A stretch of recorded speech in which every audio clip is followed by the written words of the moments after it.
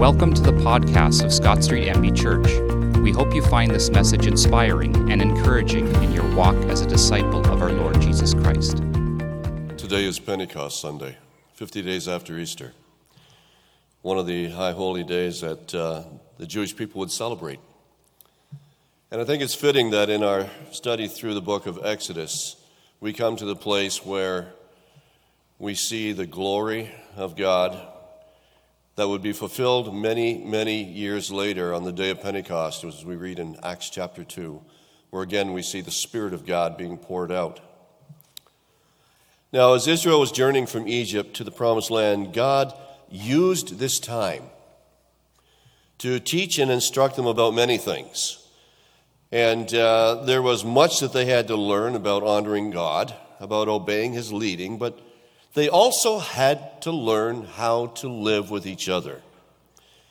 These are things that, there are things that we will learn only when we go through desert times. And you know what I mean by desert times, those times in your life when you feel like you're in a wilderness, when you feel like you're in a dry place.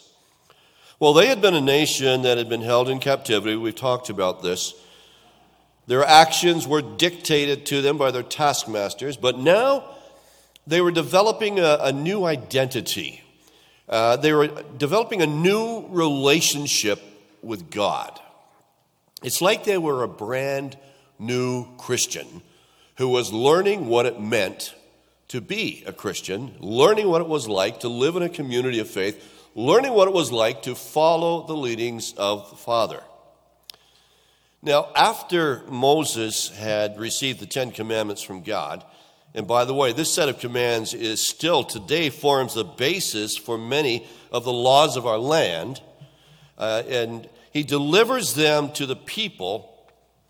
God continues then to instruct Moses as how his law would unfold.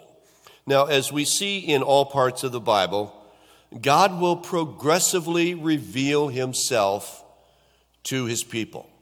As we're studying through the Gospels, one of the tenets that we have in our studies is that Jesus progressively reveals himself, his nature, to his disciples, and then by extension to us. He doesn't give it all at once. He progressively gives us little bits and pieces. And this will be a nation that he has chosen to be his own. Now, we're going to take just a quick look at some of the highlights of some of these chapters, because the portion of Scripture that I was given this morning is 14 chapters long. Okay? So if you want me to read it all, I will. Did you bring your lunch?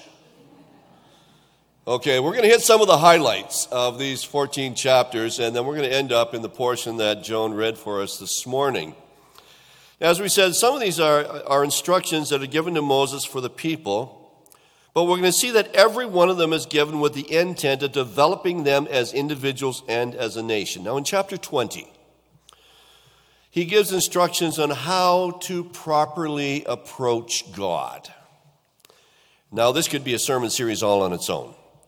And think about it. How do we prepare to approach God? How did you prepare for his presence today? When you're getting up this morning, how did you prepare your hearts to receive the worship and give worship? How did you prepare your hearts for the Word in his presence? And what does he tell them? He says you need to build an altar, a place where you can offer up to God. Worship, as we see again, is not all about us. It's all about him. And we come to offer ourselves. Our offering is not just what the ushers collect. Our offering is our worship, a sacrifice of praise, Scripture calls it at times. And I like what was said, may our worship be acceptable to you. And so there were instructions on how to properly approach God. We read in Psalm 100, I will enter his gates with thanksgiving in my heart. I will enter his courts with praise. A proper entry into the presence of the King.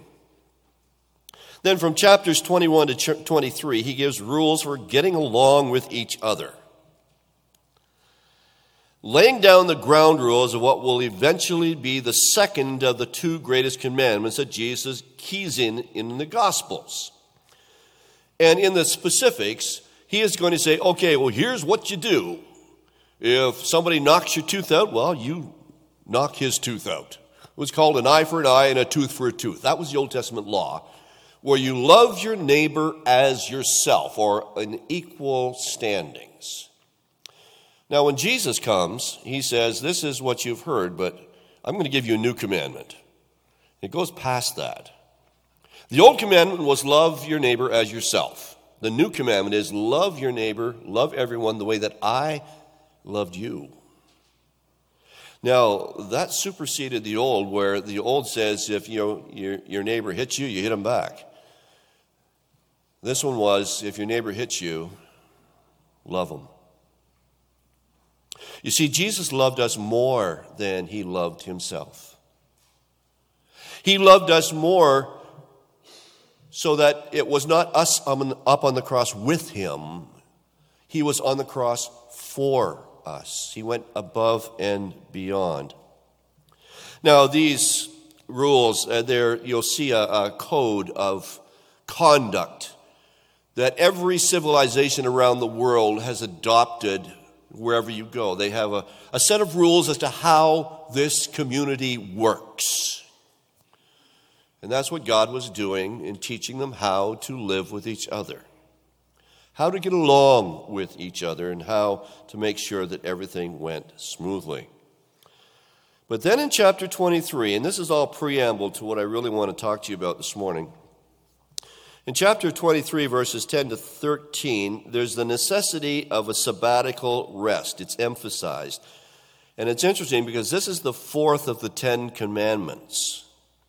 God himself patterned this at the creation, and we are created in such a way that one day out of 7, we need to rest from our labors and dedicate that time to rest and refreshing.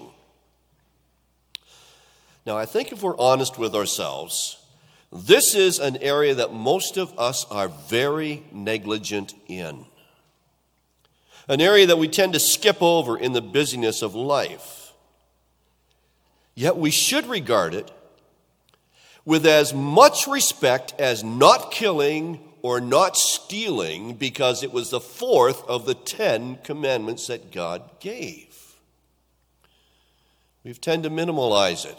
And so, I should. How many have ever said you should do something and never got it done? Yeah. I think it was Francis of Assisi once says, I can't do all things, but I can do some things. The things I can do, I ought to do, and the things I ought to do, by the grace of God, I will do. I think we need to revisit the aspect of rest. Why are so many people this day burned out, tired out, emotionally stressed? Because we've not taken time to rest. When they did away with the Sabbath day law, where stores were open all the time, that was a great injustice to many, many people. Said, but I can't afford to rest. Friends, if God said it, you can't afford not to. You can't afford not to. And the older I get, the more I appreciate that. I remember what my dad used to say as he got older. He said when he was younger, the thing he hated to do was take a nap. He said now that he was older, and he passed away when he was 80, he said the only thing better than 1 hour's nap is 2 hours. I'm not there yet, but I'm thinking about it. But then in chapter 23, verses 20 to 33, we see the blessings of obeying God and the promises that he made to prosper and to protect those who obey, God sending his own angel to protect them and to fight for them. Now, I said we're just skipping over this really, really quick. But as you read through it, you're going to, I'm sure, as God by his Spirit speaks to you, you're going to be blessed by it. Especially this. From chapters 25 to 30, he goes into great detail to describe the tabernacle and all of its furnishings. He said, oh, wow. This is great. We see descriptions, we see measurements, we see materials, we see purposes all given in great detail, so much so that many readers will just skip over these chapters to get back to the action. Okay, true confession time. How many, when you're reading through the scriptures, tend to skip over the genealogies? Okay. How many, when you're reading through the tabernacle, tend to skip over how everything was made? All right, let's read this in detail, all 5 chapters. No. What do we see here? Here's what we see. God is concerned with all the details of what he's doing.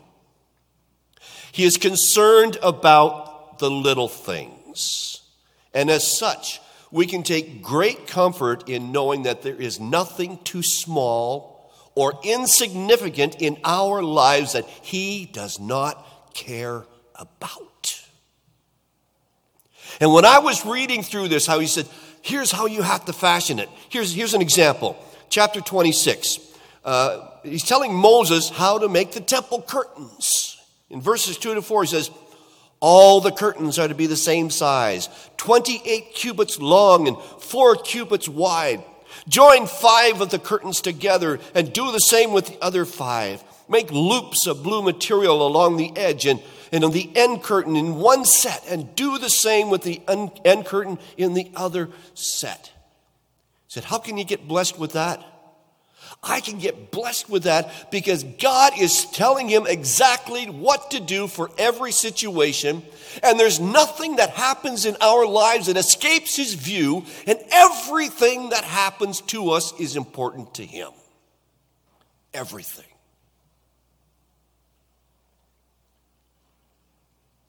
God is in the details. Psalm 139 tells us he even sees our substance as it was coming together in our mother's womb. And he takes the time to write it down in his book. David says, your thoughts toward me are more in number than the sand. See, you matter to God. You're not an accident. You're not insignificant. You are precious in his sight. And you can come to him with all your cares, all your anxieties, because God has got a plan for your life. And the same God who spelled out the little details on how to make every aspect of this tabernacle, he left nothing in doubt, is able to direct our paths as we read in Proverbs 3, 5, and 6. He is able to see everything. He knows our anxieties. He knows our stresses. He knows our thoughts. He knows our fears. Matthew chapter 6, verse 25, 27 says, therefore I tell you, do not worry about your life, what you will eat or drink, or about your body, what you will wear. Is not life more than food, and the body more than clothes? Look at the birds of the air. They do not sow or reap or store away in barns, yet your heavenly Father feeds them. Are you not much more valuable than they? Can any one of you, by worrying, add a single hour to your life? And then Jesus goes on in Matthew to further explain the great care the Father has for us. Why? Because God is in the details. Next time you read that, you're going to read it in a different light. Because if God so spells out the little things in building a tabernacle, are you not much more valuable than they?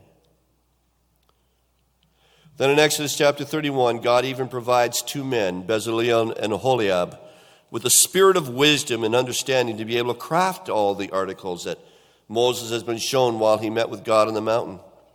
See, it's great to have a set of blueprints, but if you don't have anyone who knows how to read blueprints, you're in trouble. And so God gives these 2 guys spirit of wisdom and understanding. Say, this is how you do what I've asked you to do. The hymn goes to say, all I have needed, thy hand hath provided. Great is thy faithfulness. Lord, unto me. In all this, then we come to what we do so well. We get impatient. Chapter 32. Moses is absent. The people come to Aaron to make them tangible gods of gold, the golden calves. I don't need to go into detail. You've heard this story in Sunday school probably 100 times. What's that tell us? It tells us that we are made to worship. That's how we're made. We're wired that way, but unfortunately there are many today that are directing their worship to things other than the Lord. They have made for themselves gods of many things. They've made gods of ambition, of power, of money, of ease, of pleasure, of family, and so on. See, anything that takes the place that God alone should possess is really an idol in our lives. Then there's still others, as we have alluded to earlier, that had made worship something to gratify themselves instead of giving glory and honor to God. Worship is not about us. It is about God. And that's why we should always say, Lord, may our worship be acceptable to you. See, in spite of all that God had done for them, in spite of all the provisions he had made and the carefulness with which he had given them proper instructions as to how to live, they still acted as Isaiah centuries later would describe, all we like sheep have gone astray. We have turned everyone to his own way. And are we any different? Lest we judge them too quickly, we need to examine ourselves, and I'm sure that we will find that we also needed the grace and mercy of God, and indeed still do every day. And in chapter 32 and 33, Moses, who reacts with burning anger for the wickedness of the people, and God himself would have wiped them off the face of the earth if Moses had not stood between the most holy God and a sinful nation. And he pleads for them, even as Jesus today pleads for us before the throne of God as our intercessor. See, chapter 32, verse 31, 32. So Moses went back to the Lord and said, oh, what a great sin these people have committed. They have made themselves gods of gold, but now please forgive their sin. But if not, then blot me out of the book you have written. See, Moses offered himself up. Even as centuries later, Jesus would also offer himself up for the sins of the world. What an amazing picture, and one that we would only grasp the significance of centuries later. Okay, now, this is all preamble, because I don't want you to miss what was in those chapters, but here's what we want to really talk about for just a few minutes this morning. Here it is. Chapter 33, we see an earnest plea from the heart of Moses to the heart of God. And I want us to focus on this. The Lord speaks to Moses in verse 14 and says, my presence will go with you, and I will give you rest. He promised his presence. He promised he would not leave them. Moses replies, if your presence does not go with us, do not send us up from here. In other words, we don't want to go anywhere without you, Lord. If you're not coming with us, then we don't want to go. Please don't send us if you're not coming. We as a church are on the threshold of some very important decisions. We as a church have a future in front of us that we are earnestly asking God for direction for. And the desire of the search committee, the desire of the board, the desire of the staff, the desire of the congregations is, God, we need your leading. We need to know your will. We say, Lord, we need you. Please don't let us go anywhere or do anything where you won't be with us. Show us where we should go and what we should do.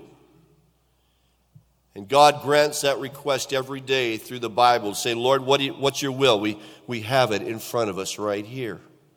We have the Word of God, which is our rule of faith and authority. It's our roadmap to heaven. And we have His precious Holy Spirit who leads us into all truth. And today again we celebrate Pentecost, which on that day 2,000 years ago the Holy Spirit became the abiding presence of God on earth as He was poured out in fulfillment of Joel's prophecy. I'll pour out my Spirit on all flesh. And after such a plea, Moses then asked God for one of the most precious blessings in the whole of Scripture. He says, now show me your glory. He says, God, I really want to know you. Let me see your power. Let me see your majesty.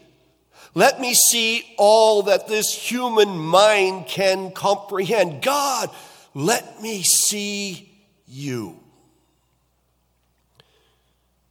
Paul the Apostle echoed this plea in Philippians chapter 3, verse 10 to 11. He says, I want to know Christ. Yes, to know the power of His resurrection and the participation of His sufferings, becoming like Him in His death, and so somehow attaining to the resurrection from the dead. And Moses, I can just see him. So, oh God, we've talked. You've given me commands, you've given me instructions, but God, I don't want to know just about you. God, I want to know you. God, show me your glory. Lord, take me to that next level. Here's what God says. I will cause all my goodness to pass in front of you. I will proclaim my name, the Lord, in your presence. I will have mercy on whom I will have mercy, and I will have compassion on whom I will have compassion. Moses asked to see the glory, and God says, you want to see the glory? Here it is. Here's what makes up my glory. He says, I'll show you my goodness. Why? Because it's my goodness that is glorious. I will proclaim my name. Why? Because my name is glorious. I appreciate what Lydia said earlier about the name of Jesus being the highest name. And I appreciated the songs that Aaron led us in today talking about the glory of God filling this place. Holy Spirit, you are welcome here. He says His mercy, that's part of His glory. His compassion. See, the glory is not just a cloud.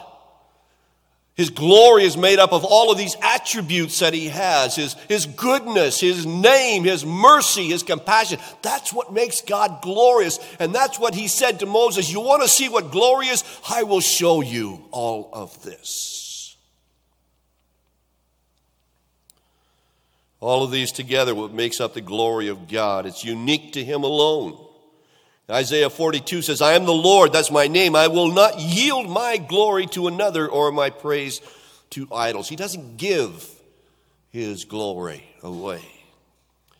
Yet in Hebrews chapter 1, verse 3, we read that the Son, Jesus, is the radiance of God's glory and the exact representation of His being, sustaining all things by His powerful word.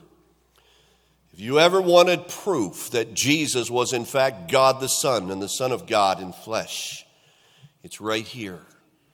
Because God does not give His glory to another, yet Jesus is the very brightness and the radiance of His glory. The only way that we then are able to participate in this glory of God is when His precious Holy Spirit takes up residence within us. And it's His righteousness within us, not ours. His righteousness. He doesn't give it to us. But as we receive Christ into our lives, it radiates through the righteousness of Christ. That's why Scripture says, Christ in us, the hope of glory. See, Moses cries out to God for Him to show Him His glory, and He allowed all that is glorious about Himself to pass by Moses while He shielded him with His hand as Moses was placed in the cleft of the rock. An old hymn that I grew up with. He hideth my soul in the cleft of the rock that shadows a dry, thirsty land. He hideth my life in the depths of His love, and He covers me there with His hand. When we cry out to see the glory of God, what does God say to us today? He says, look at my Son. You want to see my glory? You look at my Son. For He is the radiance of my glory. Look at Jesus, for everything you want to see in me is reflected through Him. Hebrews 12:2, fixing our eyes on Jesus, the pioneer and the perfecter of our faith. In His anger over the sin of Israel, God would have been just in wiping them off the face of the earth. And in His anger towards all of us who have sinned against His glory, He would be justified in wiping us off the face of the earth.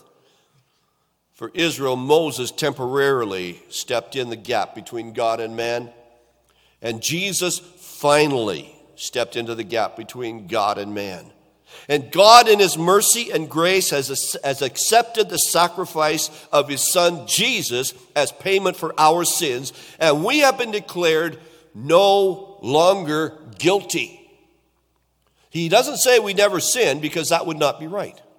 But He says you are no longer guilty because the penalty has been paid. We have been justified through the blood that Jesus shed on the cross. The song says, I'm forgiven because He was rejected. I'm accepted. He was condemned. See, the God of the details cares so much about every aspect of your life, and through Jesus, we have access then into the very presence of Almighty God. Well, our passage ends, and Aaron, bring your team back up if you would, please. Our passage ends with Moses having to carve out another set of tablets. Why? Because in his anger over the sin of Israel, somebody said Moses was the worst sinner. He broke all 10 commandments at once. He had to carve out another set, and God once again took His finger and wrote His law for them to have, that which occupied the Ark of the Covenant. And again today He offers His free gift of grace and forgiveness. And again today He invites us to become part of His family. Today He is writing His love with His finger on the tablets of your heart. So my question as I leave it with you, are you listening to it?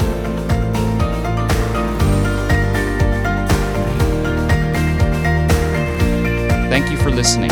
For any questions about the message or to contact any of our pastors, please visit scottstreetchurch.ca.